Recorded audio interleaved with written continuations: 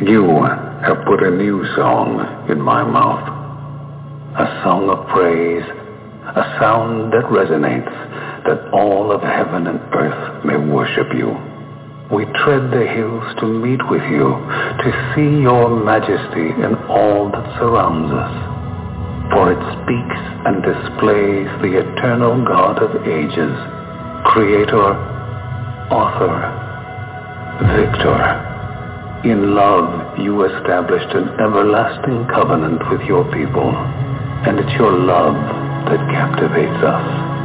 As children of the King, we rush in as waves unrestrained, overcome, overwhelmed, that the King, crowned in glory and splendor, would reach down to place a crown upon our heads.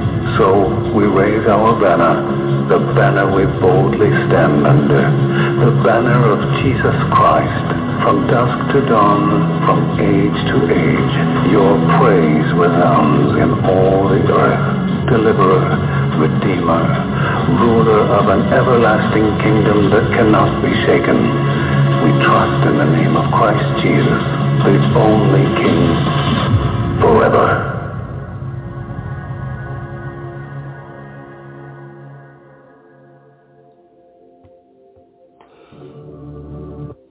Welcome to Zion's Redemption Radio. This is Fundamentally Mormon.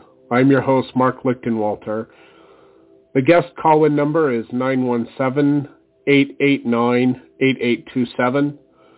That's 917-889-8827. You can find this at blogtalkradio.com/fundamentally Mormon. And the text will also be posted on my Facebook wall at facebook.com/LAZURUS1977. You can also find the text and the audio to this radio program on iTunes at Fundamentally Mormon and in the different Facebook groups that I am an admin of. Some of those groups are LDS Last Days Prophecy and Gospel Discussions, LDS Gospel Mysteries, Latter-day Unity, and others. You can find the pages that I admin also on my Facebook wall. And if you enjoy this program, please friend request me or follow me and make me one of your close friends. We try to put out as many episodes as we can during the week. But I'm thankful for you to be here today. Let's get right into the reading today. We are going to be reading out of Ogden Kraut's books. You can find his books for free to read online at ogdenkraut.com. That's OGDENKRAUT.com. That's OGDENKRAUT.com.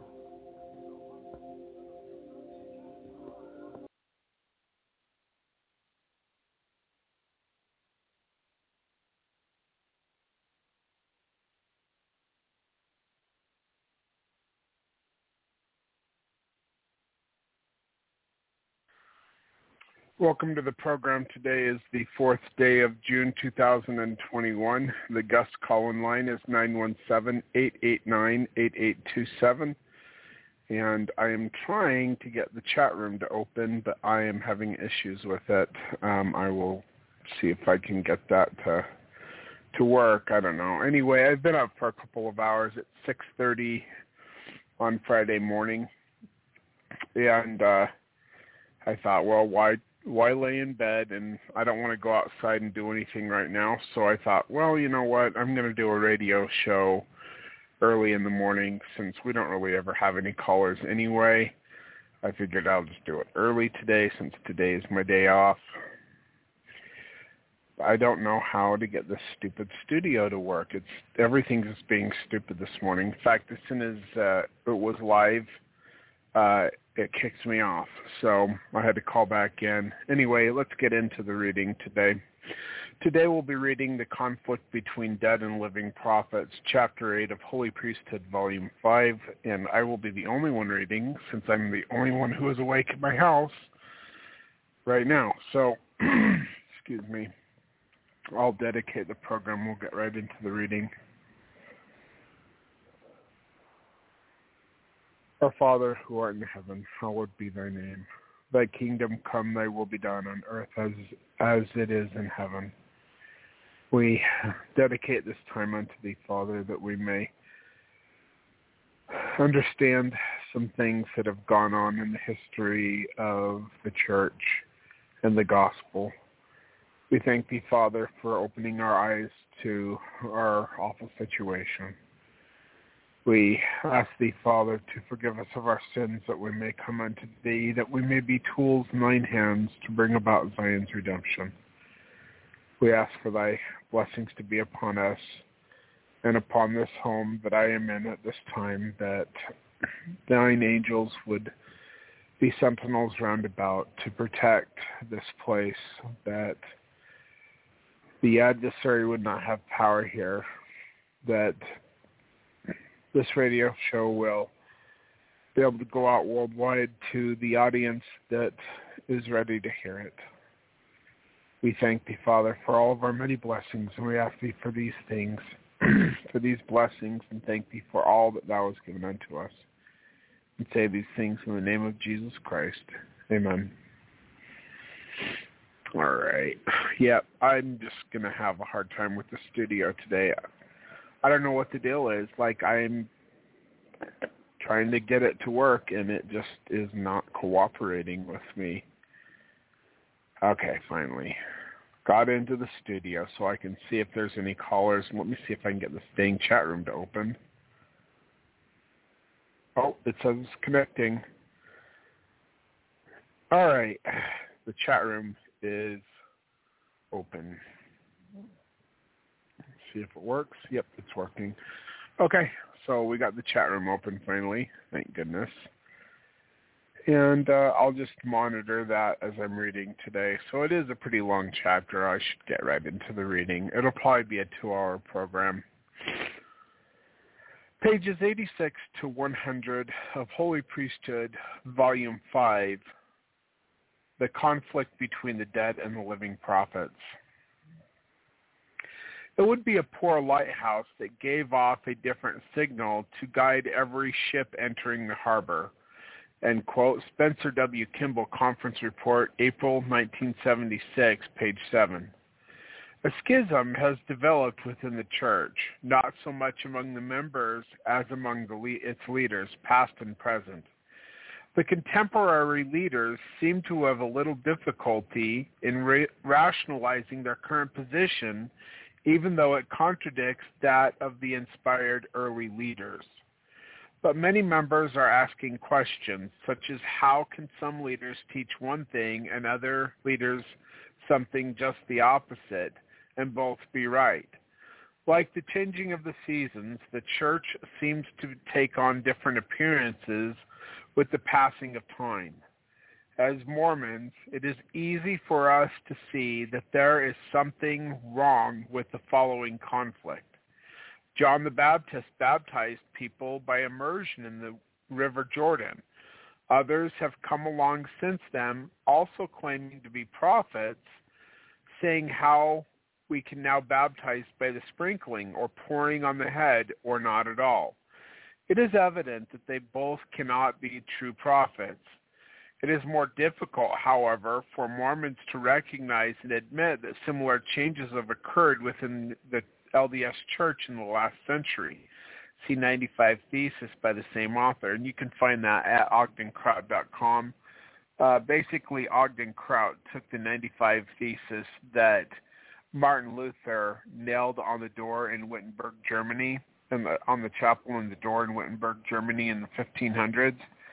And he took the same idea of 95 Thesis, but there's way more than 95 changes in the church.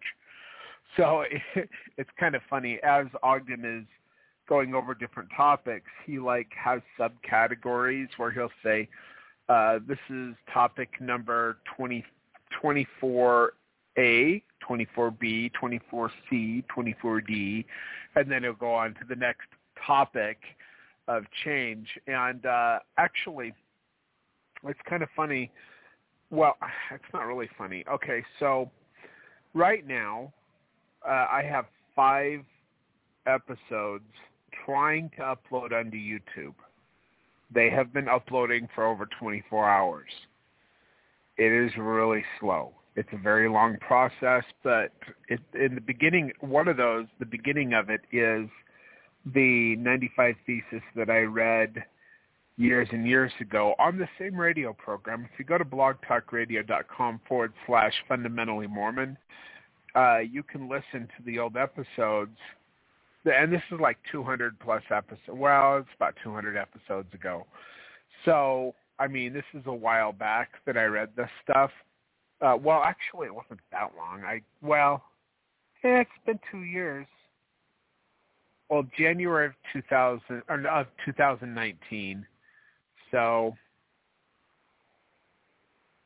wow, yeah, it's been 2 years. So, anyway, but I read all of the 95 Thesis for people to listen to. But I would suggest going and taking a look at it yourself, because it shows the scriptures and the early leaders as opposed to the modern day leaders that contradict what the early leaders say and what the scriptures say. And you're not going to get this kind of information by going to correlated church manuals, because the church likes to whitewash and hide things. And there's more and more people finding out about these things. That's why so many people are leaving the church. And the church will say, well, they're not leaving the church. Bull. Yeah, if you look at the statistical numbers at general conferences they give every year, they'll give you a certain number, 16 million whatever members, and then they'll tell you the units, which are branches and wards. And if you take the number and divide it into the other number, you get 535, I think, for the full, well, I don't know if this last conference, the conference before, I think it was 535 members per ward. Well, if you're in Utah, you might think that that's legit. But go anywhere else, and you'll find out that that's not legit. And that's talking about branches and wards. And, like, it'd be interesting to find out how many branches there are as opposed to wards. Now, I have gone to LDS churches in the Orient and all over North America. As a truck driver, I spent, after my mission, many, many, many years driving over the road, and I would go to different branches and wards all throughout the country. I'd find a truck stop somewhere on Sunday morning, and I would call the ward or the branch, and I would say, hey, I'm at this truck stop. Can somebody come down here and pick me up so I can go to church? And I would say all of the time, but I can't remember if there's ever been a time when they couldn't. But I think every single time the clerk or the secretary or somebody would come and they would pick me up and I would get to go to church. And then usually it was kind of cool. They would say, hey, you want to come back to our house and have some dinner with us? And it was kind of cool. Like, my favorite one to go to that I got to go to more than once was in Edgewood, New Mexico, east of Albuquerque.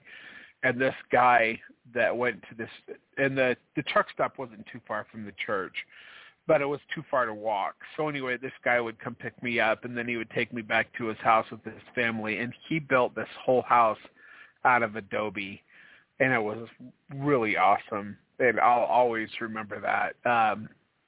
But there was like other places I'd go to as well. Anyway, but I've been all over North America, and I've never seen more than 100 people in a church. I mean, no, that's not true, because I've seen more than 100 people. But to have 535 people per ward or branch, it's just the numbers don't really match reality. I would say there were more like 45 million active members of the church as far as my being able to see what's going on. And I think that that's changed in the last couple of years. But people are finding out that the church has changed many things. And they're even open about some of the things that they changed. But over time, basically what they're doing is they want quantity. Because the more people that hear the message, the more people will join the church, and the more people will pay tithing, and then they'll be able to spread the message further, which is a lie, because what they're doing is they're taking all of this excess funds and they're putting it in the Ensign Peak account or other investments, and they're not using it to help the members or to build the kingdom any different than they're already doing. So, I mean, they build up these big, beautiful temples, but where's the soup kitchens? I know you can go to the bishop's storehouse, but you have to,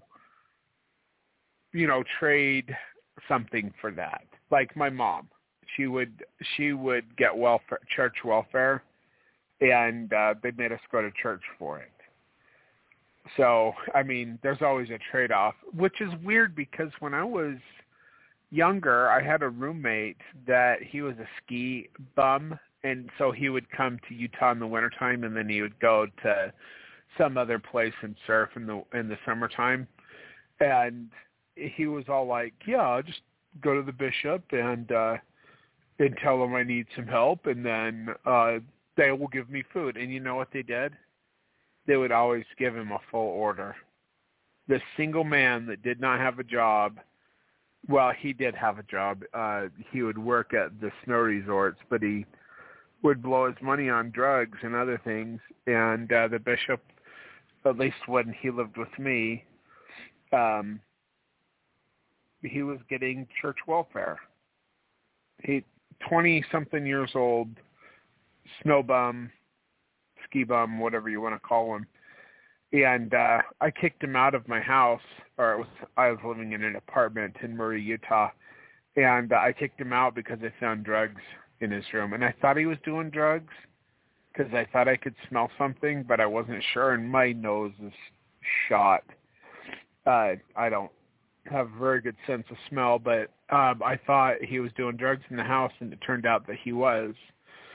So, this drug addict that gets these minimum wage jobs so he can go skiing and snowboarding and surfing, getting support from the church, and he thought that was okay. And they never asked him to go to church. I was going to church at the time. He was in our ward. He was not going to church. So, I don't know. Anyway, let's get back into the reading. We should ask ourselves, number one, would the Lord give two different and conflicting practices for any gospel ordinances? Number two, should any eternal ordinance, principle, or doctrine be changed, substituted, or rejected? Number three, has the Lord ever revoked any of his laws except in the case of the unworthiness of the people? Number four, when there is a conflict in doctrinal teaching, does it mean that mankind can be saved or exalted based on different laws, principles, and ordinances? Number five, if one prophet is teaching vastly different from another, doesn't it mean that one of them is wrong? The answer should be obvious. The Lord does not send several different gospel plans, neither does he send prophets that preach different doctrinal interpretations. Early church leaders continually emphasized the purity of the gospel and its eternal principles, but at the same time they recognized the weaknesses of the people. For example, Brigham Young explained, there is no clash in the principles revealed in the Bible, the Book of Mormon, and the Doctrine and Covenants, and there would be no clash between any of the doctrines taught by Joseph Smith, the prophet, and by the brethren now, if all would live in a way to be governed by the Spirit of the Lord. We do not all do not live so as to have the Spirit of the Lord with them at all times. And the result is some of them get out of the way. Journal of Discourses, Volume 5, page 329. William Phelps also observed that God and religion were, are, and always will be the same. Message and Advocate, March 1835, page 81. Thus, scriptures and the prophets dead and alive, should all agree with each other if under the influence of the Spirit of the Lord. Even the living church authorities should be in agreement with others, as Brigham Young explained on the following two occasions. Quote, Brother Heber C. Kimball alluded to counseling men and women who come after they had been to me, and said that they always received the same counsel I had given them. I never have known it to fail. That if they come to me and then go to Brother Heber, they will get the same counsel all the time. And so they would from every one of the 12, from the high council, from the 70s, the high priest, and every officer in the church. If every officer in the church would take the course that Brother Heber and I and a few others do. What is that? Never to give counsel unless you have it to give. If you have counsel, give it, because you can have no correct counsel except by the Spirit of revelation. That is my standard. I have no counsel for a man unless I have the testimony of Jesus on the subject. Then, when the same man asks counsel of me and goes to Brother Heber, do you not see that if he acts on the same principle and gives counsel, it must be by the Spirit of revelation, or he has no counsel to give? If it is not by that Spirit, then let the same man go to Brother Wells and ask his counsel on the same subject without letting him know that he has been to Brother Brigham or Heber, and the Brother Daniel 8:12, will give the same counsel by the same Spirit. End quote. Journal of Discourses, Volume 5, page 101. Adam said, page and Paul, everything has ever so, and you the days, neither will they do now. If all would at all times be led by the Spirit of salvation. Discourses of Brigham Young, page 209. Brother Heber Benyon clearly, that's Bishop Heber Benyon, clearly agreed with Brother Brigham Young, and explained further, quote, we are told that the living oracles take precedent over all other authority, living or dead. We agree that the living oracles take precedent provided they do not conflict with the dead oracles. And if it is true that the living oracles take precedent over all others regardless of their disagreements with the dead prophets, then the saints must necessarily change their faith every time there is a change in the presidency to conform to the views of the new president. The mention of such an attitude is so absurd as to border upon the ridiculous. End quote. Gospel Problems by Heber Benyon, page 6. Now, let me just go back over this, okay? Because a lot of people... So, what does Satan do when he wants to change the meaning of things? He changes the meaning of words. And in order to understand what an oracle is, you have to go back to the ancient meaning of oracle. In Hebrew, in the Hebrew language, the word oracle means the word of God as given to the prophets that the prophets deliver to the people. It is the word of God that is the oracle, not the person. Now, over time, church leaders will say that they are the oracles. This is a false idea. It does not go along with the Word of God and what the definition of the Word of God is. An oracle is the Word of God as delivered to the prophet, not the prophet themselves. So when you don't have living oracles, that means you don't have living revelation. You don't have any more thus saith the Lord revelation within the church, and we haven't had any more thus saith the Lord instruction from God since 1889, I think. There was a couple of revelations that were between 1880 and 1890, not the manifesto, that where God gave instruction to the 12 to the first president. Actually, it was John Taylor and Wilford Woodruff, where they saw Jesus Christ face to face, and he spoke to them and gave them instructions for the church. Now, Lorenzo Snow saw Jesus Christ outside of the Holy of Holies in the Salt Lake Temple, and he gave him instruction to reorganize and to continue, but that he would not go back into the Holy of Holies because they had rejected his gospel. Because in 1890, they actually rejected a bunch of stuff. It wasn't just plural celestial marriage. There was a bunch of things that they did away with, which they didn't do it by God.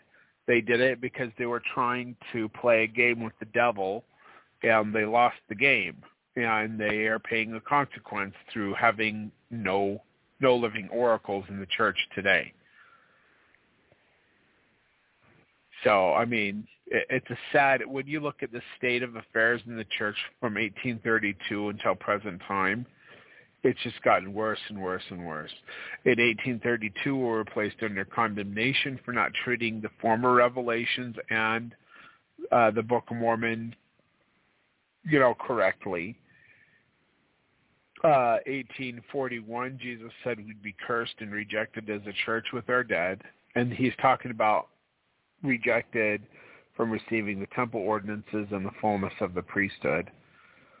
And then in 1880 through 1890, Jesus told them to not give up any of the principles of the gospel, and that he had not rescinded any of them, but they did anyway.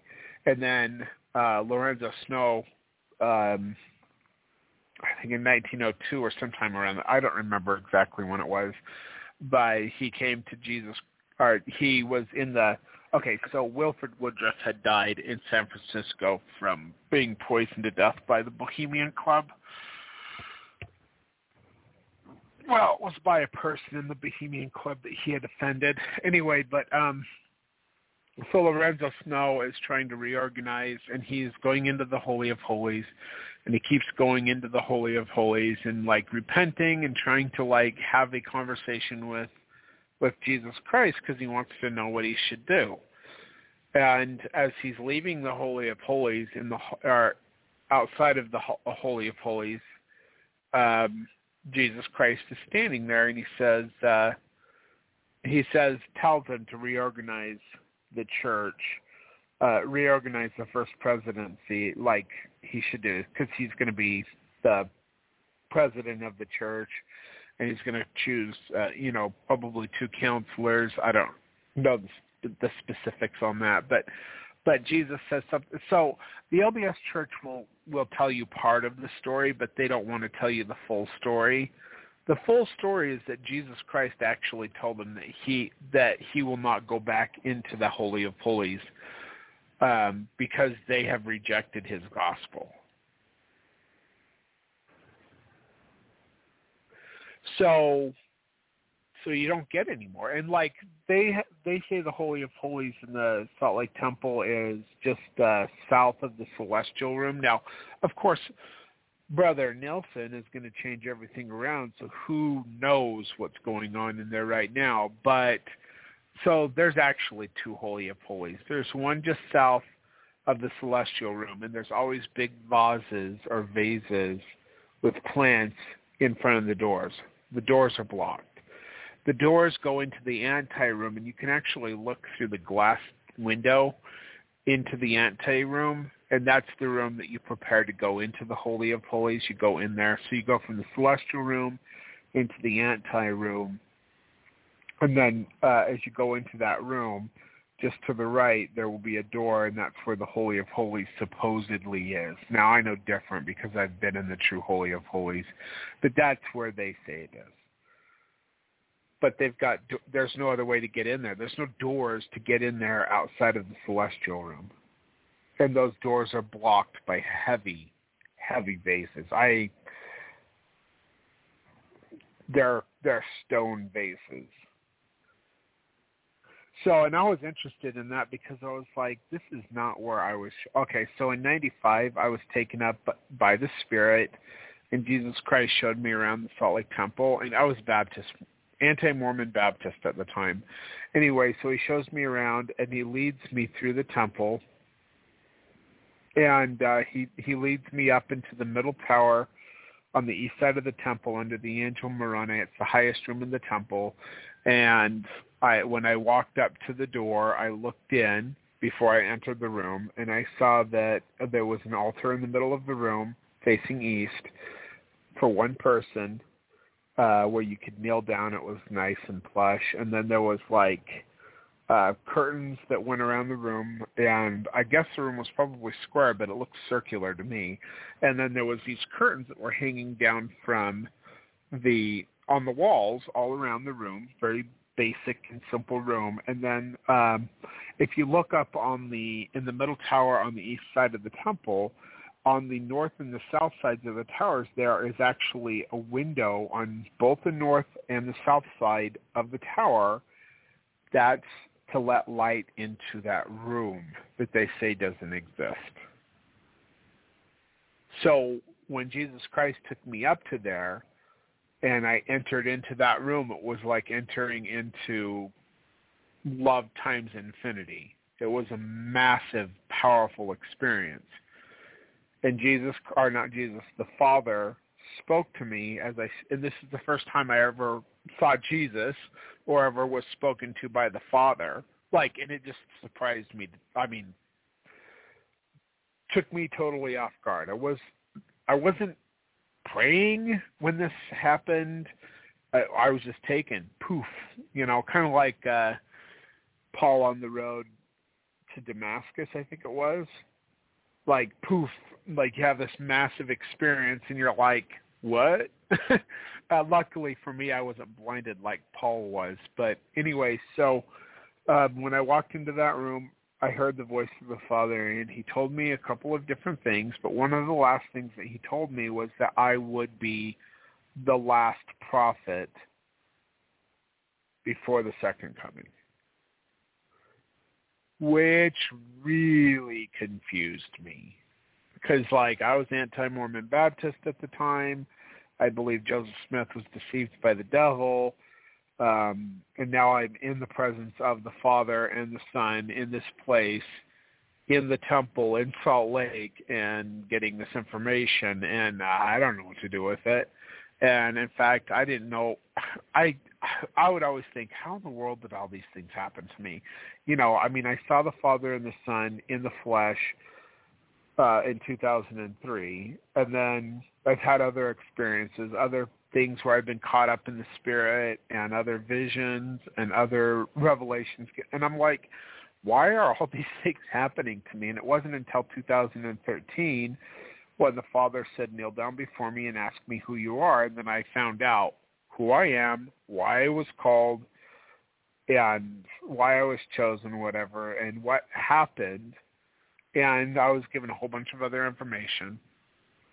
And so I'm like, what? So I don't know. I don't know. But anyway, so you've got your living oracles, like revelations God has delivered to me to give to the people. Those are living oracles because I am still alive. I'm not a dead prophet, and the oracles aren't.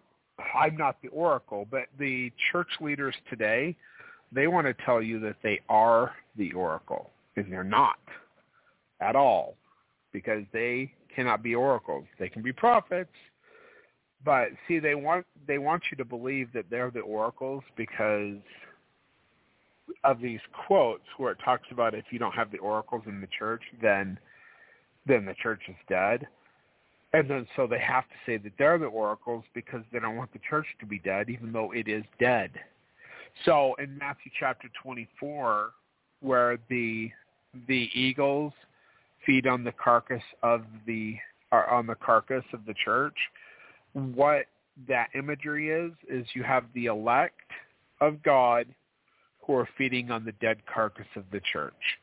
They are trying to eat the meat of the gospel off the carcass, but the church is dead. That's what that imagery is all about in Matthew chapter 24. Anyway, let's see here on what. Get to the next quote here. If a dead prophet has been recognized as a true prophet and someone living disagrees with him, which one is true? Was the true prophet? But Ezra Taft Benson warned, beware of those who would pit the dead prophets against the living prophets, for the living prophets always take precedence. Teachings of E.T. Benson, Ezra Taft Benson, page 136. Now, see, he contradicts former revelation. He contradicts former prophets, and of course he's going to say that because he is a Babylonian businessman who has hijacked the church.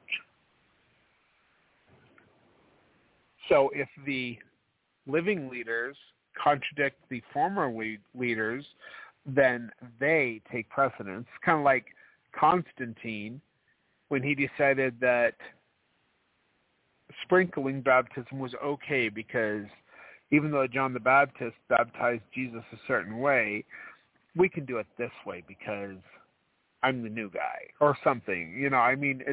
It's lunacy. This is what happens when Babylonian businessmen and pagans hijack the true church of God. They say that what they say matters more than what the scriptures say. But it wouldn't be difficult to pit a dead prophet against a living one if they both taught the same gospel. It is often taught within the LDS Church that the present prophets are more important than the dead prophets, and if both are actually true prophets of God, this would be an accurate statement. This idea was discussed in the days of Joseph Smith as related by Wilford Woodruff in 1897. I will refer to a certain meeting I attended in the town of Kirtland in my early days. At that meeting, some remarks were made that have been made here today with regard to the living oracles and with regard to the written word of God. The same principle was presented. When a leading man in the church got up and talked upon the subject and said, "You have got the word of God before you here in the Bible, the Book of Mormon, and the Doctrine and Covenants. You have the written word of God, and you who give revelation should give revelations according to those books, as what is written in those books is the word of God. We should confine ourselves to them." When he concluded, Brother Joseph turned to Brother Brigham and said, "Brother Brigham, I want you to take the stand and tell us your views with regard to the living oracles in the written word of God." Brother Brigham took to the stand and took the Bible and laid it down, and he took the Book of Mormon and laid it down, and he took the Doctrine and Covenants and he laid it down before him, and he said, "There is the written word of God to us. Concerning the word of God from the beginning of the world almost to our day. And now," said he, "when compared to the living oracles, those books are nothing to me. Those books do not convey the word of God direct to us now, as do the words of a prophet or a man bearing the holy priesthood in our day and generation. I would rather have the living oracles than all the writing in these books." That the course he pursued. That was the course he pursued. When he was through, Brother Joseph said to the congregation, "Brother Brigham has told you the word of the Lord, and he has told you the truth." Conference Report, 1897, page 22 and 23. Of course, at that time, the written word of God and the spoken word of the prophets were one and the same. The reason for the living prophets being more important than the dead ones is because they help us with current circumstances and dangers. Orson Pratt explained, hold on, let me get a drink real quick here.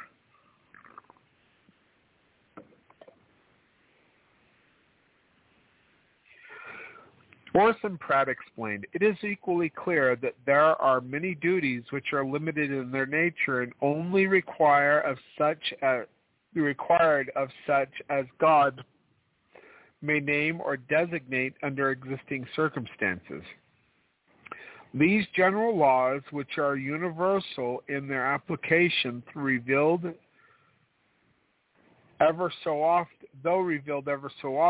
are always the same.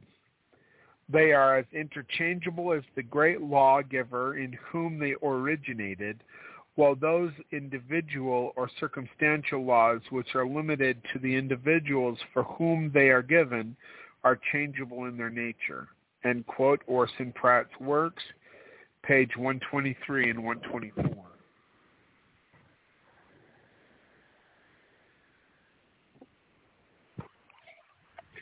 Or on page 91.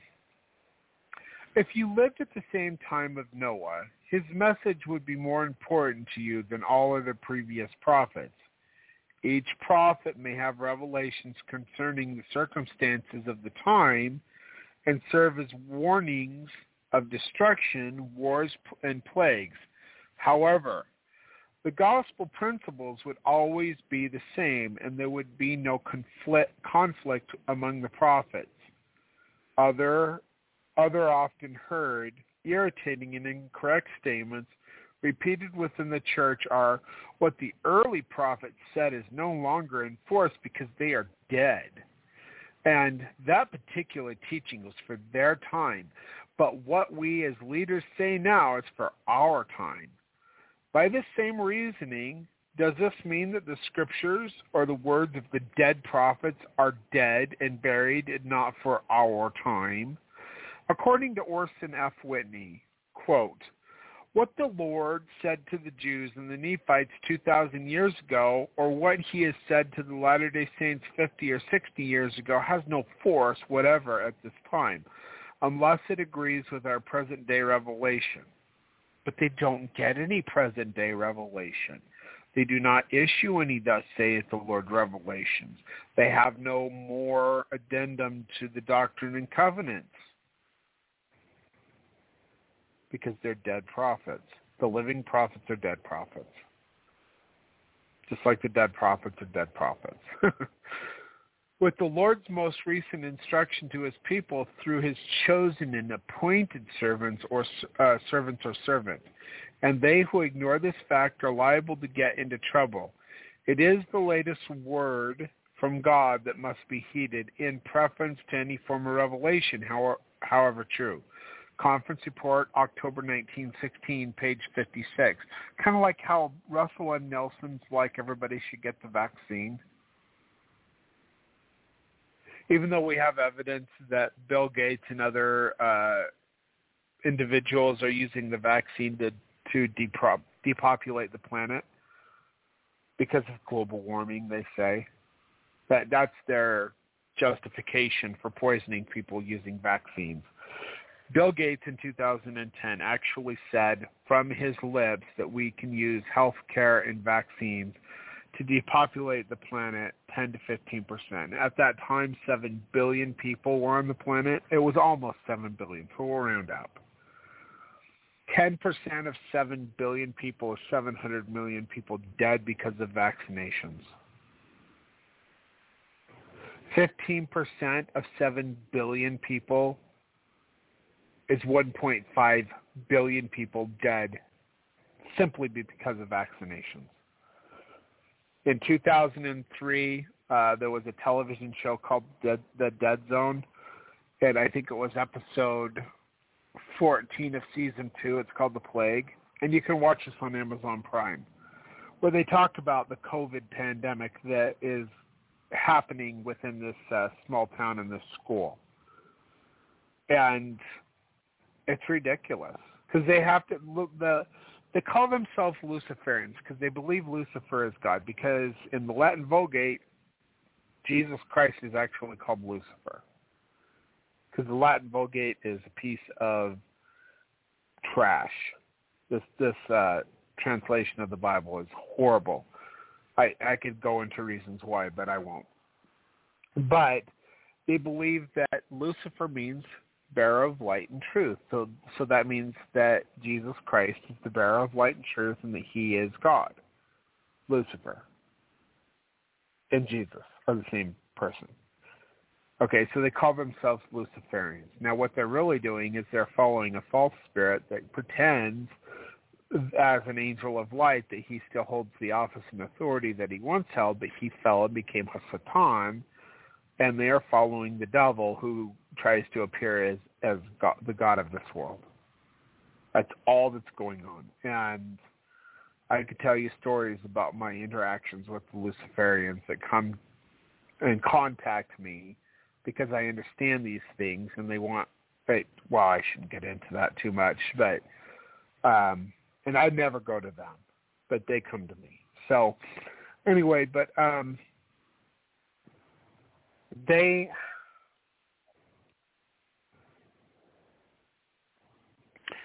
okay, apparently I said something I wasn't supposed to say because I got kicked off again. So but go back to watch that on Amazon Prime if you have that service, or if you want to see it, go ahead. Maybe you could even look it up on YouTube. But they talked about the COVID pandemic, and they found out that the cure was hydroxychloroquine. Now, they did release this pandemic. It did come from that virology lab in Wuhan, China, which is only, I think, 15 kilometers from the wet market that they say that it originated at. No, it originated from the Wuhan lab, and maybe it was placed in that place for it to be spread from there, because patient zero actually came, they traced it back to the wet market, but it was something that escaped from the lab, where they were testing and they were making coronaviruses that were more deadly so that they could figure out how to cure them. Okay, now they released this plague upon the people by their own doing, but they also had the cure. In fact, they patented the coronavirus in 2017, and then Dr. Fauci, who is on the board of the Bill Gates vaccine thing, so he's making $400 and something thousand a year. He's the highest paid federal employee in the government, but he's also on the board for Bill Gates and their vaccine. And Bill Gates has blatantly said, and it's still on YouTube, you can go look for Innovate to Zero.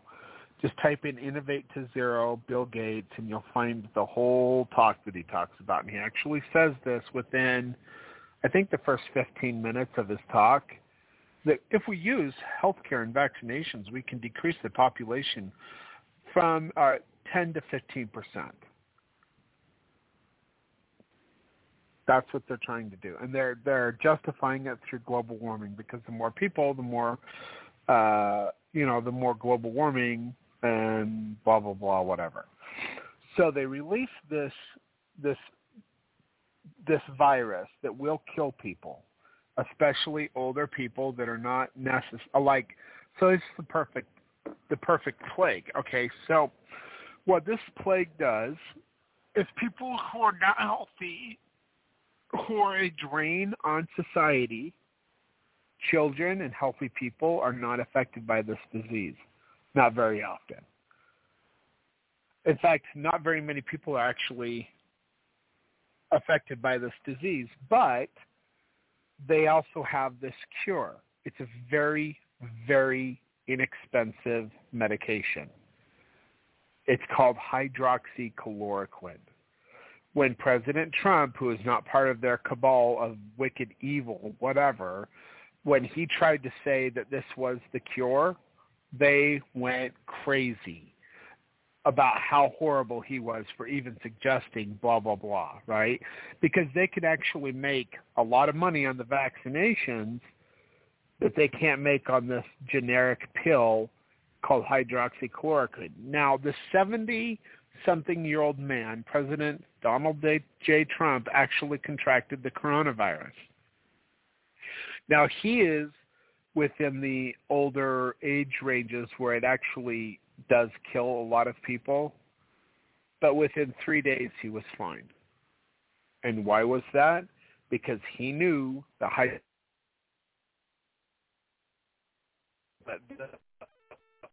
public and the they pandemic Chap go back to 2018. Was it 20? Yeah. Jeff, for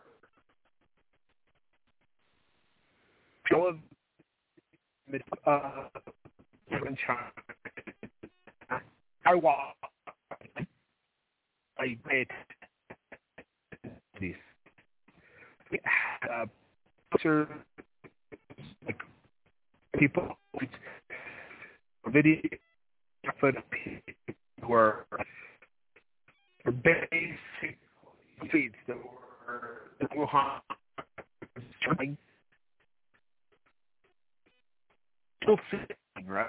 And really crazy that they wanted you to be scared. These were activates that kill us. So they want to inside and have to do all these things and to isolate yourself so you will get sicker. The states that didn't do that, they didn't have as high of a toll. Now, New York had a massive toll in the beginning, but now they've leveled out. Now all the people that should have died are dead. And now they're like, look, we did such a good job. No, they didn't. They locked down their people and made it so that they would die. Now, if some of the elite actually get the virus, they've got the cure already. It's hydroxychloroquine. It's not the vaccinations. They want you to take the vaccinations because they're trying to depopulate the world population.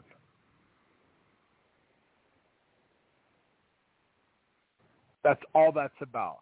And you have President Nelson pushing vaccinations. We want to be good world society members. No, we don't. God's people should separate themselves from the world. Joseph Smith said that it is not given for the people to lay up $1 to building up the devil's kingdom. But now you've got this man who proclaims to be a prophet, seer, and revelator, who has absolutely no fruits of actually being a prophet, seer, and revelator, trying to get people to take the vaccinations, which if you do a little bit of research, you can find out that they're actually using the vaccinations to kill you. But most people, they will just follow the prophet because that's what they've been brainwashed to do. And that with the poisoning and the calcification of the pineal gland through fluoridation of the water, people don't have spiritual connectivity like they used to, and so they follow this man who is not a prophet to death. That's all they're doing.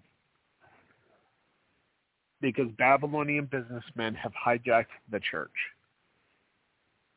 And Jesus Christ, he said that they were condemned in 1832, that they were rejected in 1841, or that they would be if they didn't do what they were supposed to do, and they didn't do what they were supposed to do in Nauvoo, and they were kicked out of Nauvoo, and they continued to reject the Word of God more and more, even though he has striven with them to tell them, don't give up the principles of the gospel. Don't give up plural celestial marriage. Don't give up the United Orders. Don't give up the law of adoption. Don't give up the Council of 50. And they just continue to capitulate to the world instead of following God. Now, in Genesis chapter 9, it says that when a people live all that I have commanded, then Zion will be redeemed.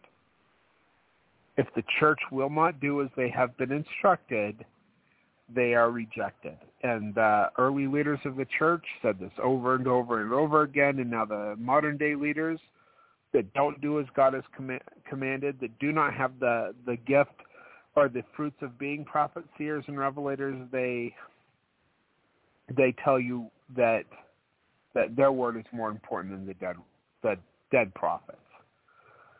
I would love to see a resurrected Thomas Monson and, when they're younger, the resurrection, you'll be resurrected probably around your 30th birthday, about what you would look like when you're 30. That's speculation. But so Mr. 30-year-old Thomas Monson and Mr. 30-year-old Gordon B. Hinckley and Mr. 30-year-old Hunter and Kimball and all these guys against 30-year-old Joseph Smith and 30-year-old Brigham Young and 30-year-old John Taylor and Wilford Woodruff and Lorenzo Snow. And I would love to see them all resurrected in a cage match. Because these men are enemies to each other. These new guys are enemies to the truth. And the old guys were stronger. I mean, Joseph Smith, he spent his time clearing wooded timberland for a forest, and they had one of the larger, not the largest farms, but a larger farm in the area, and they had to cut the timber and pull the stumps, and guess who got really strong? Joseph Smith. Very strong. And this whole idea that he couldn't lift the plates, first of all, the plates were a gold alloy. They weren't real gold. They had gold appearance, so they weren't as heavy as what some people would say they were. But this man could run with these heavy plates because he was strong. I mean, soldiers in the military today, they have packs on their backs, and they carry stuff that's way more heavy than the golden plates were. But then anti-Mormons will be like, well, that is just a lie because Joseph couldn't have done that. Don't tell me what Joseph could or couldn't have done. First of all, he was physically strong, but second of all, God helped him. Like, I've been in fights before where God's helped me, and I do things, and I have strength that I don't even know. Afterwards, as the adrenaline rush is wearing off, and because I hate fighting, I will always cry and throw it. But I don't like to fight, but I will defend myself. So I've been in lots of fights. Like I said, if you're an enemy to the devil's kingdom, he comes after you, and he uses weak-minded individuals to do that. But I have done things in fights where I can't even, I'll sit there on the ground or whatever, and I will be like, how did I do that? Or I'll be running away from the scene before the police come because I don't want to be arrested. Because I have been arrested before, but then I've always had the charges dropped because witnesses always say, no, he was starting it. He was just, or this other guy started it. He was just defending himself. I've lost 2 fights in my life. I've been in hundreds of fights. And the 2 fights that I lost, I was a kid. In my first fight, I was in kindergarten. A 3rd grader was pounding on my back, and I uppercut him and broke his nose. So, yeah, I've been in lots of fights. Anyway, but let's get back into the reading because me and my tangents. Now, I have a friend that loves my tangents because he says that I always answer questions that he is asking. And but he doesn't ask me. He just asks God, and then I answer them for him. Now, my friend, I know you're listening. I know you've taken the vaccinations. I pray that God will heal you like he healed Paul from the viper that came out of the wood. And I hope that he does that for you.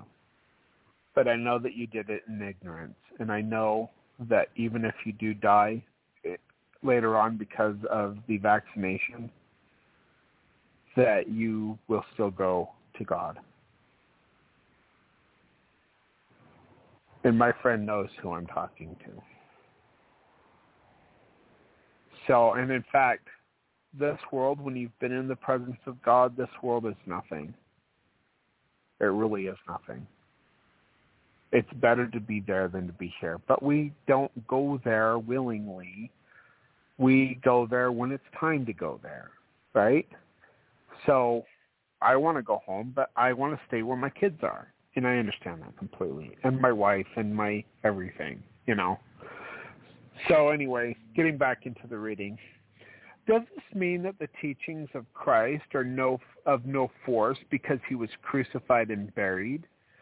Does it mean that the living president of the church can change doctrines, principles, laws, and ordinances, and even the order of heaven, because those established that established them are dead?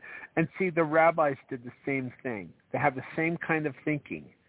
They think that because they are the living word on the earth, that their words are more important than the dead words, and even more important than God himself. They actually believe this. I study with the rabbis. I listen to their teachings. This is the crap that they believe. It's the apostasy that Satan gets into their minds to tear them down and to make them become false churches. The LDS Church is following what every other church who is true has followed in the past. The following is an example of such a teaching. And we're on page 92 for those of you who are following along. I recall when President McKay announced to the church that the first council of 70 were being ordained high priests in order to extend their usefulness and to give them authority to act when no other general authority could be present. I went down to Phoenix, Arizona, and I found a 70 who was very much disturbed. He said to me, "Didn't the prophet Joseph Smith say that this was contrary to the order of heaven to name a high priest as president of the first council of the 70 when they were named in the beginning?" And I said, well, I had understood that he did, but had you ever thought that that was contrary to the order of heaven in 1840, might not be contrary to the order of heaven in 1960. You see, he had not thought of that. Bull. Oh, I hate these false prophets. He again was following the dead prophet. And he was forgetting that there was a living prophet today. Yeah, Babylonian businessmen who have no fruits of actually being a true prophet, pretending to be prophets, seers, and revelators when they are nothing more than Babylonian businessmen who change the truth. That's all they are. And I hate them. I hate them because they are liars and deceivers. They are wolves in wolf suits. You know that whole thing about sheep and sheep's clothing, or wolves in sheep's clothing? Or you know that sheep have wool and that those Babylonian businessmen are wearing wool suits, right? The imagery is perfect. They are wolves who devour the saints in wolf suits or sheep's clothing. The imagery is exactly perfect. Hence the importance of our stressing that the word living, Harold B. Lee, The Place of the Living Prophet, Follow the Living Prophets by Brent L. Pop, Larry E. Dahl, and Walter D. Bowen, page 205. And these guys who study the gospel, I don't understand how they can do what they do. Oh, but here's what they do, okay? They study the truth and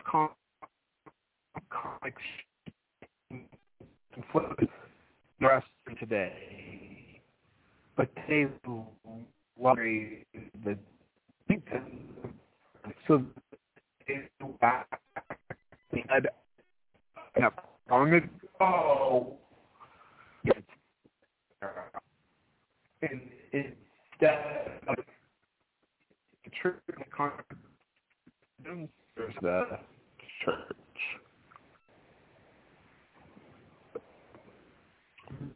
Because there are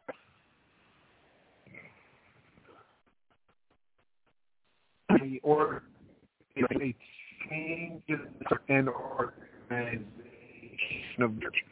The prophet Joseph Smith had said, "The order of the house of God has been and will be the same."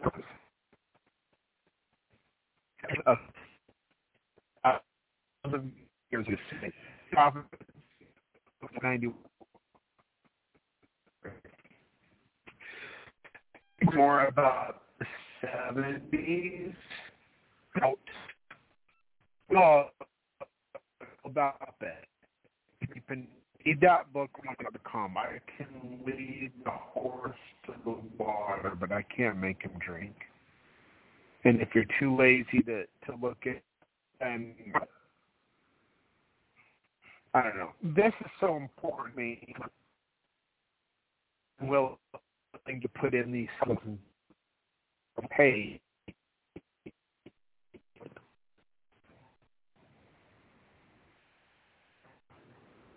just personal on a program where I don't get a whole lot of thanks for what I do.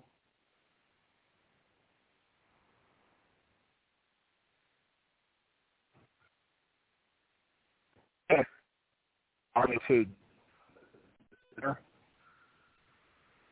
because the truth is, and when keeps hiding my Savior, I'm going to talk about truth, and I care about the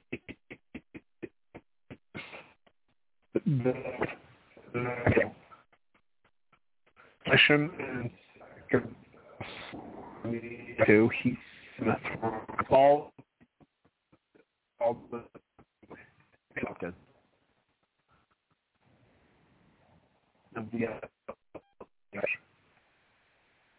they are Christ because they don't and they want to worship. The point to do it.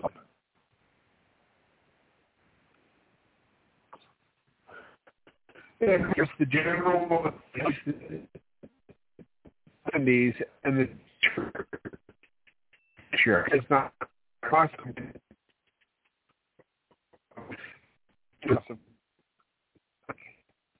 So, but 19.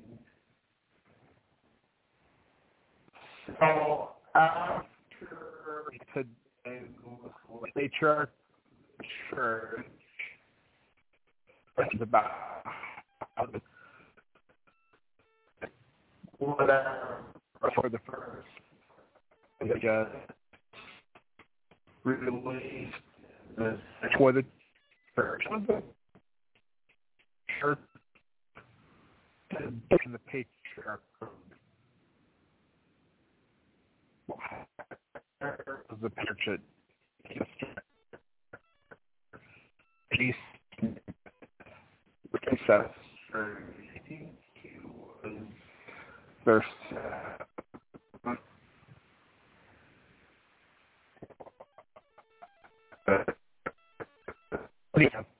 died in pain, and he had been made to the church after him. He just got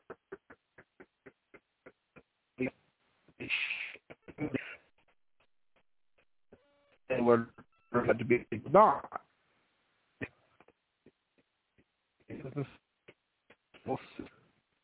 Thank you, one. They've monitored and called into that statement. Okay. too happy. It's else way is to president of the church suppose waiting vote. Since his mom was right in the church, because he is coming to something that he is, and I hate him. He is a devil, and because you were taught to love him, but he is a devil. So, all right, let's see here. We should never really consider past prophets as dead because they are not. In a revelation to Wilfred Woodruff, the Lord said, the eyes of the Lord and heavenly hosts are watching over you and your acts. Revelation, and this is a book compiled by Ogden Kraut as well. You can go read it. It's called Revelations 1880 to 1890, page 65, and it talks about the different revelations that were received during that time that the church has tried to sweep under the rug and get rid of because they don't want you to know about them because they did something different than what they were told to do because these damn devils have hijacked the church. That does not sound like they are dead, nor can they be very far away. According to Joseph Smith, the spirits of the just are exalted to a greater and more glorious work. Hence, they are blessed in their departure to the world of spirits, enveloped in flaming fire.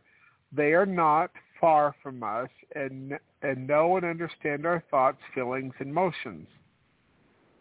Emotions, I guess, and are often pained therewith. Teachings of the Prophet Joseph Smith, page 326.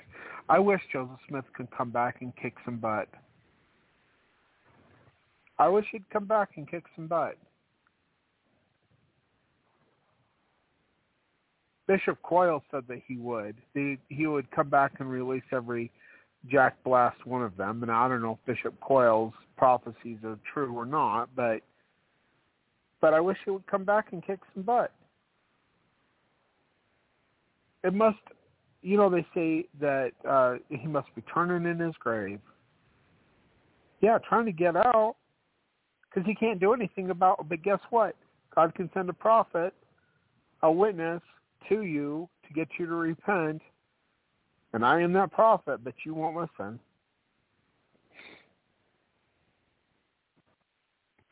Nephi, quoting Isaiah, said, quote, should not a people seek unto their God for the living to hear from the dead? 2 Nephi chapter 18, verse 19. This is certainly not possible, for the whole restoration of the gospel is based upon the dead who returned to bring about the restoration.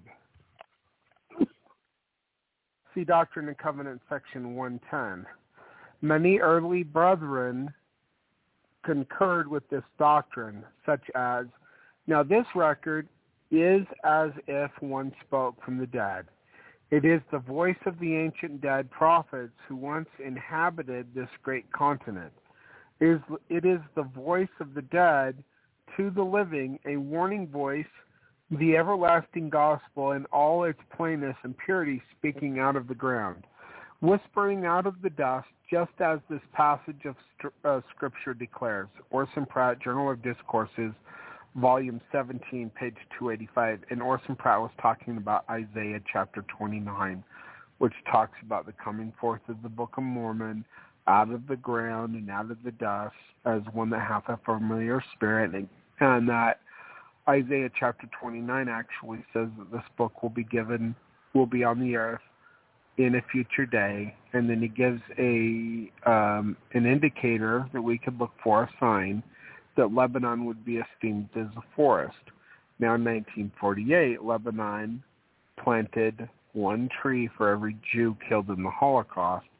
So 6 million trees planted in a very small country about the size of Los Angeles. Prophecy fulfilled. Coming forth of the Book of Mormon is fulfilled. Ezekiel chapter 37, where it talks about the record of the tribe of Joseph and the record of the tribe of Judah. I need one for me choices.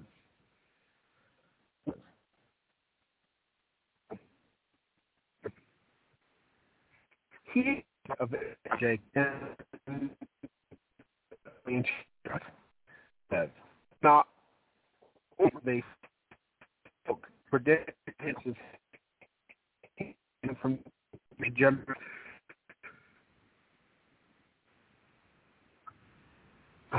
It shows they live only in the record in the doctrine that I hope that they have in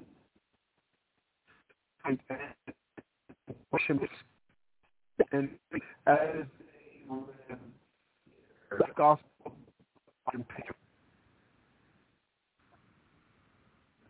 I suffered with the prophet.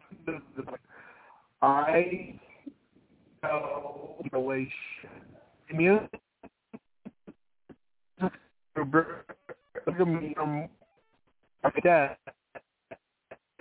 Joseph the Great death and living.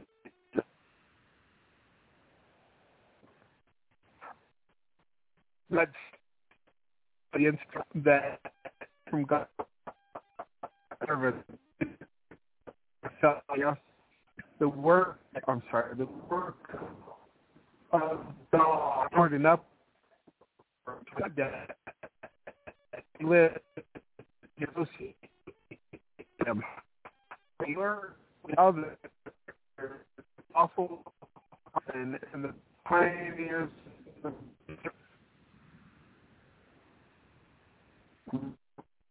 I score in the cars and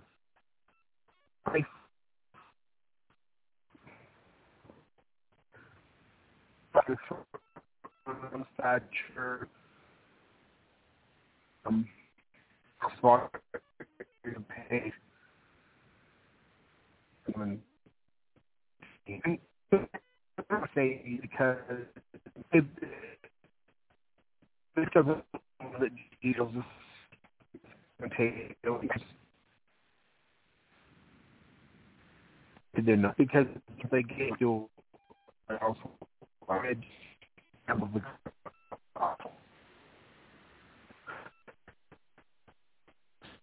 actually knows has like that nowhere because they hid it from you because they don't want you to know that Joseph Smith came back with Jesus Christ to give them instruction on not to do away with plural celestial marriage. But right here, Moses Thatcher, who was a leader in the church, talked about it, and he expected that you understood and knew about it, but see, they have whitewashed and they have hidden the truth from you. So you don't know what he's talking about, but I do, because I've read the Revelations. The question could be asked today, are the current church leaders communing with the earlier ones and speaking with the same voice and teaching the same doctrines? No, they're not. That's my little interjection. A while ago, a state president called a member into his office and, among other things, asked him about his loyalty to the leaders of the church. The member replied that he believed that sometimes they contradicted the early leaders, the scriptures, and sometimes even the word of the Lord. The stake president responded that he should always follow the present leaders of the church because they are damn brainwashed cultists. That's all these people are. They're cultists. Then he asked, who would you follow if president of the church said one thing and the Lord said something else? The member replied, I think their views should be the same. Answer the question. I would follow the Lord. No, you should follow the present leaders of the church, he retorted, because they're devil. These people You don't know what they're doing behind closed doors. I drive down Highway 10 every stinking night that I work. I drive a coal truck. In the middle of the night, multiple times a week, at the Huntington Stake Center in Huntington, Utah, the parking lot will be full of cars at 3 and 4 and 2, 3, 4 in the morning. And they'll have an Emory County sheriff or two sitting in the parking lot right off the road. What the hell are they doing in the Stake Center at 2, 3, and 4 in the morning with law enforcement patrolling the perimeter? You don't know what is going on right below, or you do. You absolutely do, and you are part of the problem. You think that you're doing God a service when you're doing Satan's bidding. There is so much crap in this church that needs to be cleansed. You know what? Take the damn vaccination, please. Because if you're part of the problem, you're part of the terrors that need to be taken out.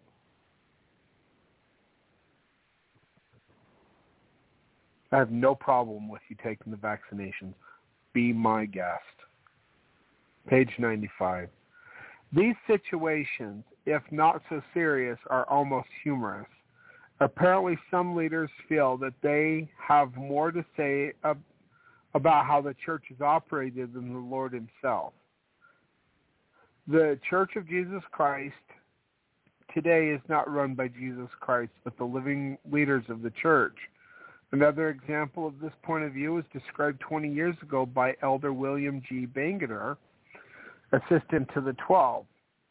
Quote, on an occasion, again many years ago, when I was called to be a stake president, Elder Mark E. Peterson of the Council of the 12 interviewed me searchingly as to my worthiness to serve, and he persisted with one question. Brother Bangeter, do you believe the gospel? I responded that I did insofar as I understood it. He said, no. I mean, do you believe the gospel according to President Joseph Fielding Smith? End quote.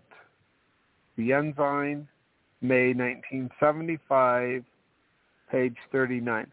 A funny thing about Mark E. Peterson, so he was an avid racist, and they wanted to give the blacks the priesthood. So they sent him to Brazil because in order to change things in the church, you actually have to have a unanimous decision. And they knew that they couldn't get it out of him, so they sent him away so they could have a unanimous decision. Okay, that's not how you do it, but that's how they did it. That's what they did. You know, because they knew that he would never, ever allow the Canaanites to hold the priesthood. And it's kind of funny, in Zechariah 14, chapter 14, in the millennium, it says that there will be no more Canaanite in the house of the Lord. It's the last verse. Go look it up. It's talking about the millennial day. There will be no more Canaanite in the house of the Lord, but you let them into the temple in 1978 because you're not racist or whatever. You know what? Jesus Christ is a racist. God the Father is a racist. He's the one that created the races. There's a specific reason he did that. He didn't just do it because of whatever. And people who, you know, hold to the belief that the Canaanites shouldn't be allowed in the temple do it on doctrinal authority from the scriptures themselves. And there will be no more Canaanite in the house of the Lord. And Mark E. Peterson understood this. But they wanted to give the blacks the priesthood, so guess what they did? They sent him away so they could have a so-called unanimous decision. Anyway, let's see here.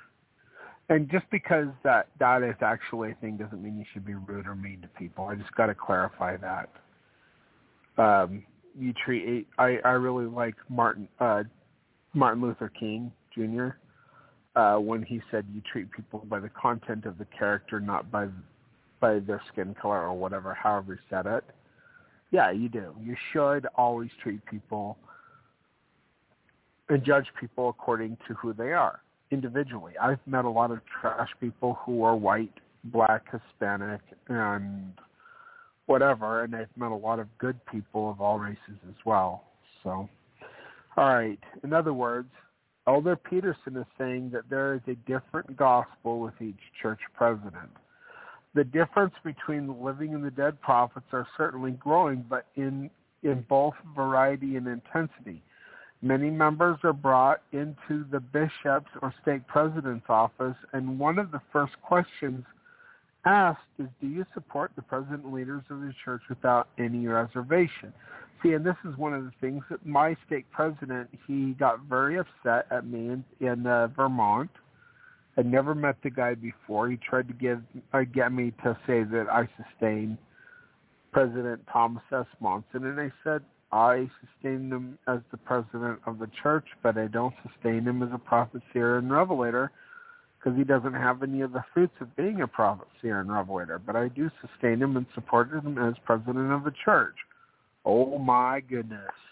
You should have seen that man go from a white man to a red man in about 2 seconds. That was not the answer he wanted to hear, because they're a cult, and they want to control your thoughts and your actions. And if you don't fall in line with what they want you to do, then you're out. So, whatever. And God damn every single one of them. Or he will. And he has. They're damned. All right, let's see here. Temple recommends have been withheld. Members put on probation or even excommunicated simply because they have disagreed with current church leaders. It seems as if more disciplinary action is taken because of differing opinions than because of sin. Yep. And the one who sins, sustains the president of the church, they don't do anything to them. You know, they can be an adulterer or an adulteress, no problem. They don't have to worry about being excommunicated. But as soon as you say that you don't believe that the new guy in charge is a prophet, you're out. You'll get X for that in 2 seconds flat. Some bishops and stake presidents have been so bold as to say that if Brigham Young were alive today and taught the doctrines he did then, they would excommunicate him, and no doubt they would. Blindly following the brethren can bring serious consequences, as the following World War II story illustrates. Quote, a woman, even the mother of 4 small children, had been newly widowed. Her husband, young and handsome, whom she loved more than life itself, had been killed during the final days of the frightful battles in their homeland of East Prussia. She and her children were forced to flee to West Germany, a distance of 1,000 miles. The weather was mild as they began their long and difficult trek on foot. Constantly being faced with the dangers from panicky refugees and marauding troops was difficult enough. But then came the cold of winter with the accompanying snow and ice. Her resources were meager. Now they were gone. All she had was her strong faith in God and in the gospel as revealed to the Latter-day prophet Joseph Smith. And then one morning, the unthinkable happened. She awakened with a chill in her heart. The tiny form of her 3-year-old daughter was cold and still, and she realized that death had claimed her. With great effort, the mother prepared a shallow grave and buried her precious child. Death, however, was to be her companion again and again and again on the journey. Her 7-year-old would perish, and then her 5-year-old. Her despair was all-consuming. Finally, as was reaching the end of her travels, the baby died in her arms. She had lost her husband and all her children. She had given up all her earthly goods, her home, and even her homeland. Thomas Monson, Conference Report, October 1994, pages 88 and 89. Okay, I hate Thomas Monson because he brings up these tearjerker stories, and you're like, oh, I love so much, it makes me cry. What does that have to do with anything? This woman was affected by a war started by a bunch of Babylonian business bankers who financed both sides and caused the conflict in order to make money. That's how these wars start. God had nothing to do with them. And she had faith in Joseph Smith. Why didn't she have faith in Jesus Christ? And what does this gospel story? What does the story have to do with gospel or General Conference, other than Thomas Monson's famous "tell you his stories that make you cry" crap?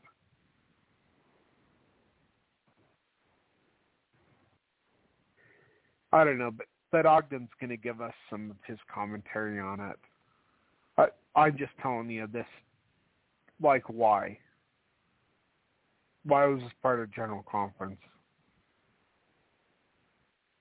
And that was actually 2 years before I converted, so I probably never heard. Well, no, I probably did, because I actually had, when I was an over-the-road truck driver, I had every conference on audio tape from like 1970 all the way to current times. And as I was driving along, I would listen to them. And you know what? I loved listening to Marky Peterson and Bruce R. McConkie and LeGrand Richards and these guys. I loved listening to them, even though they piss me off today because, I mean, yeah, they know a lot, but see, they mingled their ideas with the scriptures, and then you're like, oh, I love it because they said a scripture, but then they contradict former revelation. And one cannot help but wonder if this family had followed the teachings of the early church and gathered to Zion with the body of the saints before it was too late, if this terrible sacrifice could have been avoided. But they had obeyed their current leaders who taught them to stay in their homeland. Yep. Joseph Smith had emphasized all that the prophets that have written goes directly to show that it consists of the work of the gathering. Teachings of the Prophet Joseph Smith, page 83. And if you want to read a really good book about the gathering of Israel, guess who wrote a book about it? His name was Ogden Kraut. And he goes into more details about this kind of circumstances. You see, the gathering of the saints, that was never rescinded either. But during the Reed-Smoot hearings at Congress, the church was told not to gather any more saints. So then they started this false doctrine campaign that Zion is wherever you're at, and you should stay where you're at because that is where Zion is at, which directly contradicts what Joseph Smith taught as part of the restoration. You should be gathering. Satan wants to keep you in a scattered state so that you are not powerful as a people. And if this woman had gathered and this husband and these children had gathered like they were told to do in the teachings of the prophet Joseph Smith, he wouldn't have been killed. She wouldn't have lost all of her children. This story can be told countless times. Countless times. because people are disobedient to what the prophet of the restoration taught. The only one of them that was actually the Lord's anointed before myself. But the people were disobedient, and they paid the consequences of dying in Babylon because they wouldn't listen to God's prophet, his anointed prophet. One of the most important points in the faith of the Church of the Latter-day Saints is the gathering of Israel. Teachings of the Prophet Joseph Smith, page 92. There is no other way for the saints to be saved in these last days than by gathering, and this gathering together of all the saints must take place before the Lord comes to take vengeance upon the ungodly. Teachings of the Prophet Joseph Smith, page 193. He is the only one of the Lord's anointed who actually was the Lord's anointed from his day until now, because the church was rejected Section 124, rejected as a church with your dead. Now you can be prophets, you can be seeing Jesus Christ and all kinds of other things, but guess what? Unless God has anointed you with his own hands, as he did to Joseph Smith and to myself, they are not the Lord's anointed. And in fact, these new leaders are nothing more than con men.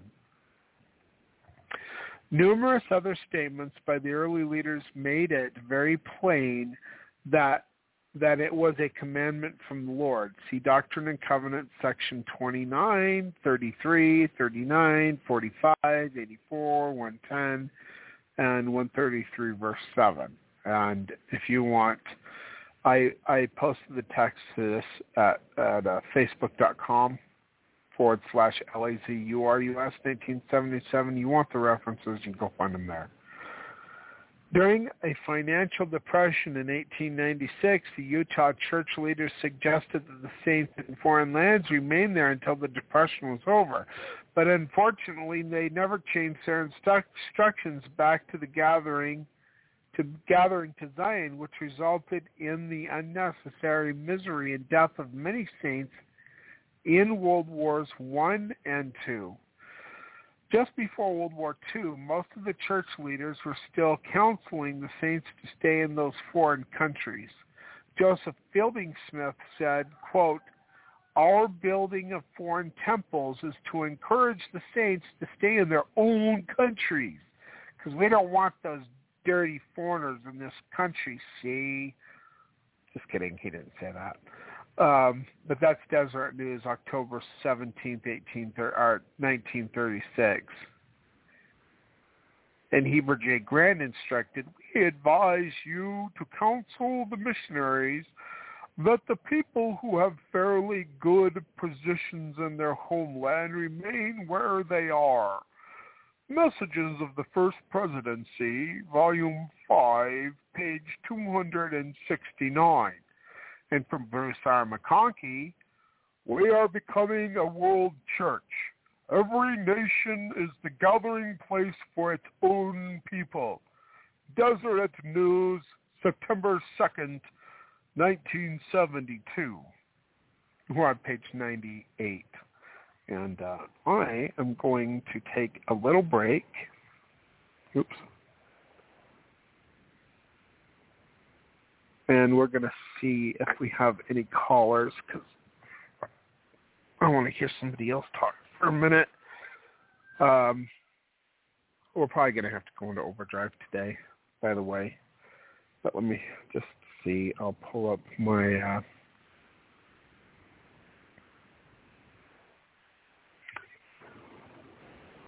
And no, we don't have anybody in here. But let's see here if I can get this thing to work. Intro into the Torah. Introduction music. School of the Prophets. You know what? Okay, we don't have anybody in the call room.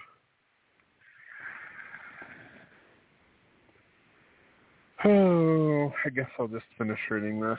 Well, well, I don't know if I'll finish or not. We've got 7 minutes left on the reader program, but that could be an hour of me reading because I interject so much into the reading.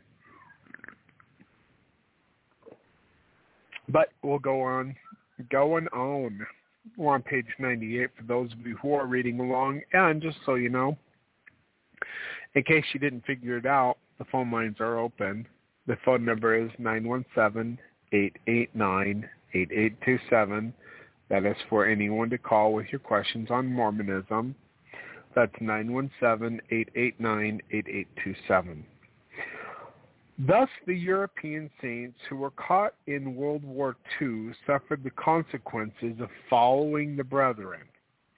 What is even worse, Mormons were killing other Mormons because they disobeyed the command of the dead prophets to gather to Zion. This doctrine of gathering is only one of many that the leaders have changed during the years. There have been a few recent leaders who have been aware of this fact that some of the new teachings conflict with those early prophets, and they have tried to warn the saints. J. Reuben Clark observed, "I want to say to you, brethren, I am not professing any spirit of seership or prophecy.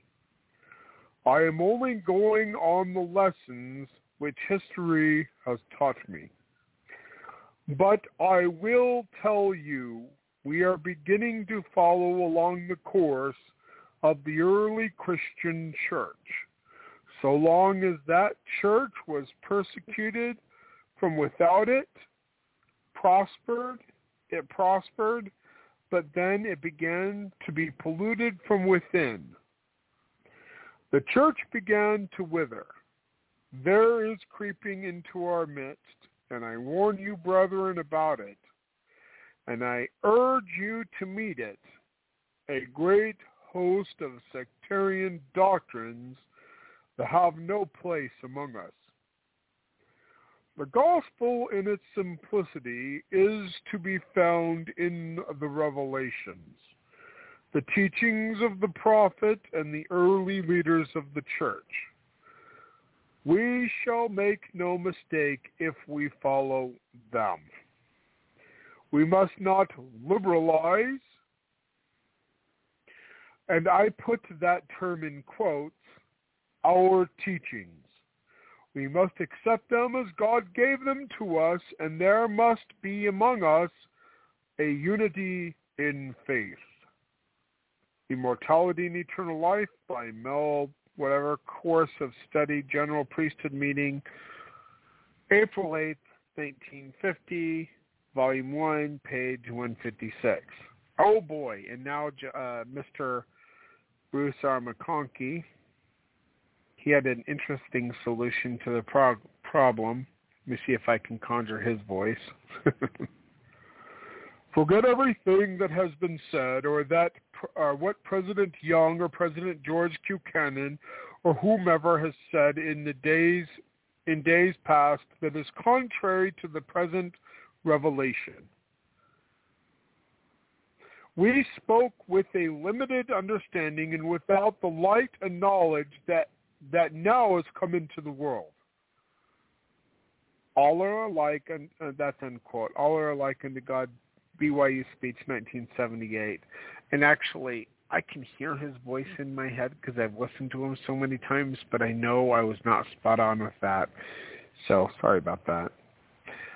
Also recorded in Priesthood under the title The New Revelation on Priesthood by, I don't know, page 132. I think that's, I don't know. Anyway,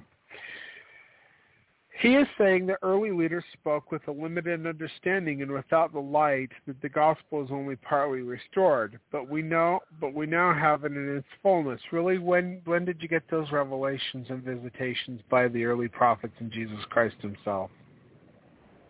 Oh, never? Then how is it fully restored when it wasn't restored then? Which I agree, it wasn't restored fully then.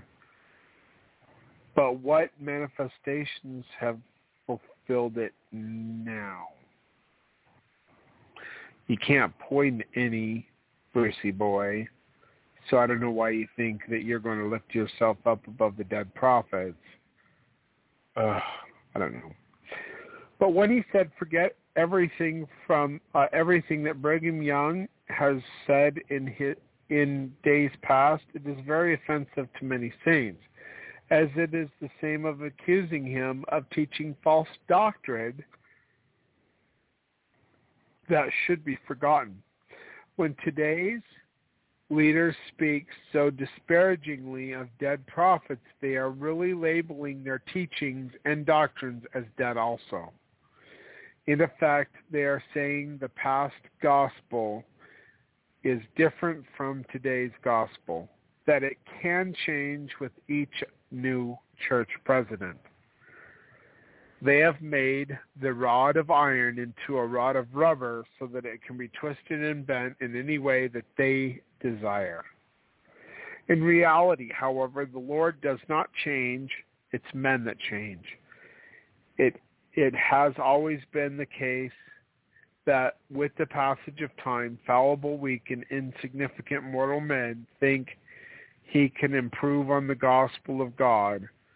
But the prophet Joseph Smith said, now taking it for granted that the scriptures say what they mean and mean what they say, we have sufficient grounds to go on and prove from the Bible that the gospel has always been the same, the ordinances to fulfill its requirements the same, and the officers to officiate the same, and the signs and the fruits resulting from the promise the same.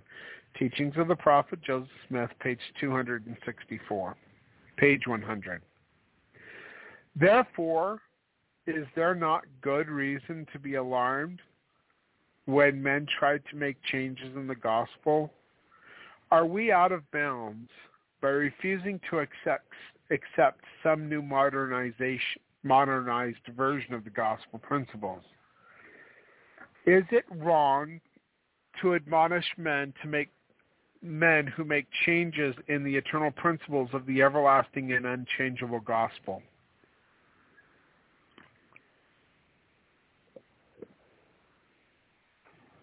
If there is a conflict in the teachings of those who are dead with those who are living, it would be wise to make a very careful study into who is telling the truth rather than on who is still alive. So I'm going to preview the next chapter, chapter 9, starting on page 101 of Holy Priesthood, volume 5. And that chapter 9, is the gift of prophecy and revelation. Excuse me. I'm going to look real quick and see if anybody's called in yet. Nope. Nobody's called in. Wah, wah, wah. All right, let's see here. Nobody in the chat room. Chat rooms suck.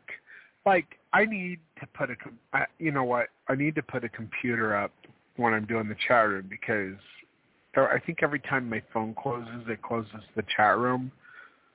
So, I don't know. Anyway, let's get into the preview, because we only have a couple of minutes left on the live streaming portion of the radio program anyway. The guest call-in number is 917-889-8827 if anybody wants to call in at this time with any questions on Mormonism or whatnot. The phone lines are open. It is 917-889-8827. And if we have a caller, I will take the call after this short preview. We're reading basically one page. It's a little bit longer than one page, but pretty much one page. The gift of prophecy and revelation. Now it was the custom among the Nephites to appoint for their chief captains someone that had the spirit of revelation and also prophecy. 3 Nephi chapter 3, verse 19. If all the nations and churches selected leaders who had the gift of prophecy and revelation, what a great world it would be. The less revelation received, the more corrupt the world becomes. The prophet Joseph Smith said, quote, "We can see that the doctrine of revelation far transcends the doctrine of no revelation. For one truth revealed from heaven is worth all the sectarian notions in existence." Teachings of the Prophet Joseph Smith, page 338. When the prophet says, "Thus saith the Lord," people can have a great deal of trust and confidence in that prophet. We never suffered ourselves to go into any important measure without asking Brother Joseph to inquire of the Lord in relation to it. Such was our confidence in him as a prophet, that when he said, "Thus saith the Lord," we were confident it would be as he said. And the more we tried it, the more confidence we had. For we never found his word to fall into a single instant, or fail in a single instance. Sorry. I've been up for 4.5 hours. It's 8:30, and I feel like I need to go take a nap. Anyway, but that was Alexander McCrae, Deseret News, November 1st, 1854. So let me just check one last time to see if we have anybody who has called in. And no, we have not. And we only have 4. Seriously. The chat room did disconnect because I got out of that screen.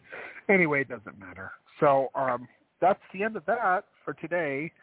And I will just play the music. And then we'll be back on Monday because this is the Friday program. Basically what I did today was, so it's so weird. I have such a hard time staying awake all night long when I'm driving. I drink lots of energy drinks, right?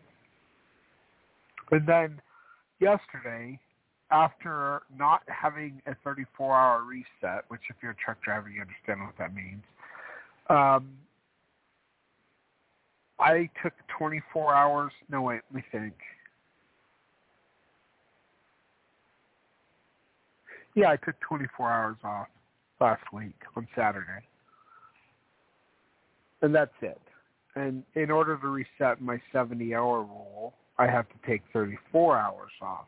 But I can roll my 70 over a period of 8 days, which is what I've been doing for the last 2 weeks. So I finally and I was trying to push towards the weekend, but I just am done. All right.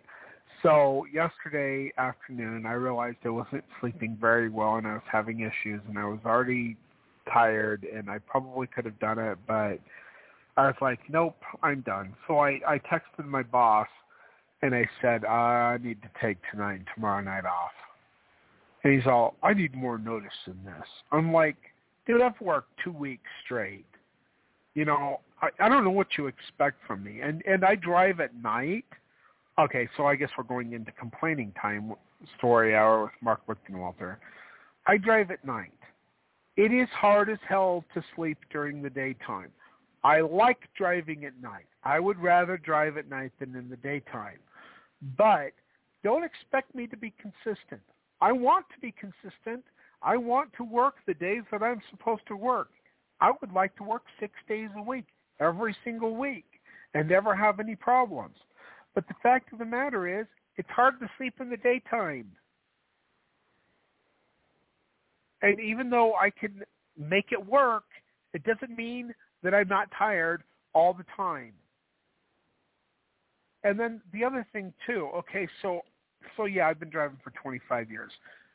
This broad gets her CDL from Castledale and has never driven a truck before. They give her a day shift truck. She had to have seniority to have day shift positions. But no, and I've seen them do this over and over and over again. I could actually make more hours if I work during the day and more money, even though I get paid a little bit more at night per load. I can make more money in the daytime because it's more consistent.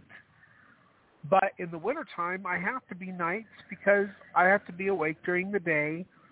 Or not awake, but I don't know. I'm so sick and tired of everything. I just want to quit my job completely. But how am I supposed to do that? We never have any money. I told my wife that we should go buy another air conditioner because they're selling one up in Logan, and we have a hybrid. So yeah, it does cost a little bit of gas to go up that far. But somebody's selling a 14,000 BTU air conditioner for pretty cheap, for $300. But we don't have any money, even though I work my damn knuckles to the damn bone all the time. We never have any money. I'm so sick and tired of not having any money and working all the time, and I never have any money. And I what do I have in this house that is mine that I enjoy? I do the radio show because God told me to, so I have to work doing that. I work my butt off doing the other things to provide for the family. Like, it's my day off, and what am I going to do? I don't know, maybe chores, because there's nothing in this house that makes me happy as far as, like, what is my pleasure. My friend Kurt, he actually has video games. I can't stand video games, but I don't know. I'm just tired of so much. Anyway. Not like anything that you guys can do about it, but it just pisses me off. I'm like, let's go pick up this air conditioner because it's hot. And she was complaining last night about how hot it is. And I've got an air conditioner in my window that I've had for like 15 years, and somehow it still puts out kind of cold air, which I'm really happy about. And then we have one in my daughter's room, but this house doesn't have air conditioning. And I remember her last year in 2019 when we first came into the house. She was like, "Oh, it's not that hot in here. It's kind of nice. It's probably because it has really good insulation." Now we live here, and it's like dead hot all the time in the summertime in the daytime. But we don't have money to. We don't have money to get an air conditioner, I guess, because we never have money, even though I work my ass off all the time, so whatever. Anyway, thank you for listening to the program. I hope you guys do have a good weekend, and I will be back on Monday. Well, we'll see how it all works out. I don't know. My daughter has a baseball game on Monday around 8 o'clock at night, I guess. I don't know. All right, well, whatever. We'll talk to you later. Bye.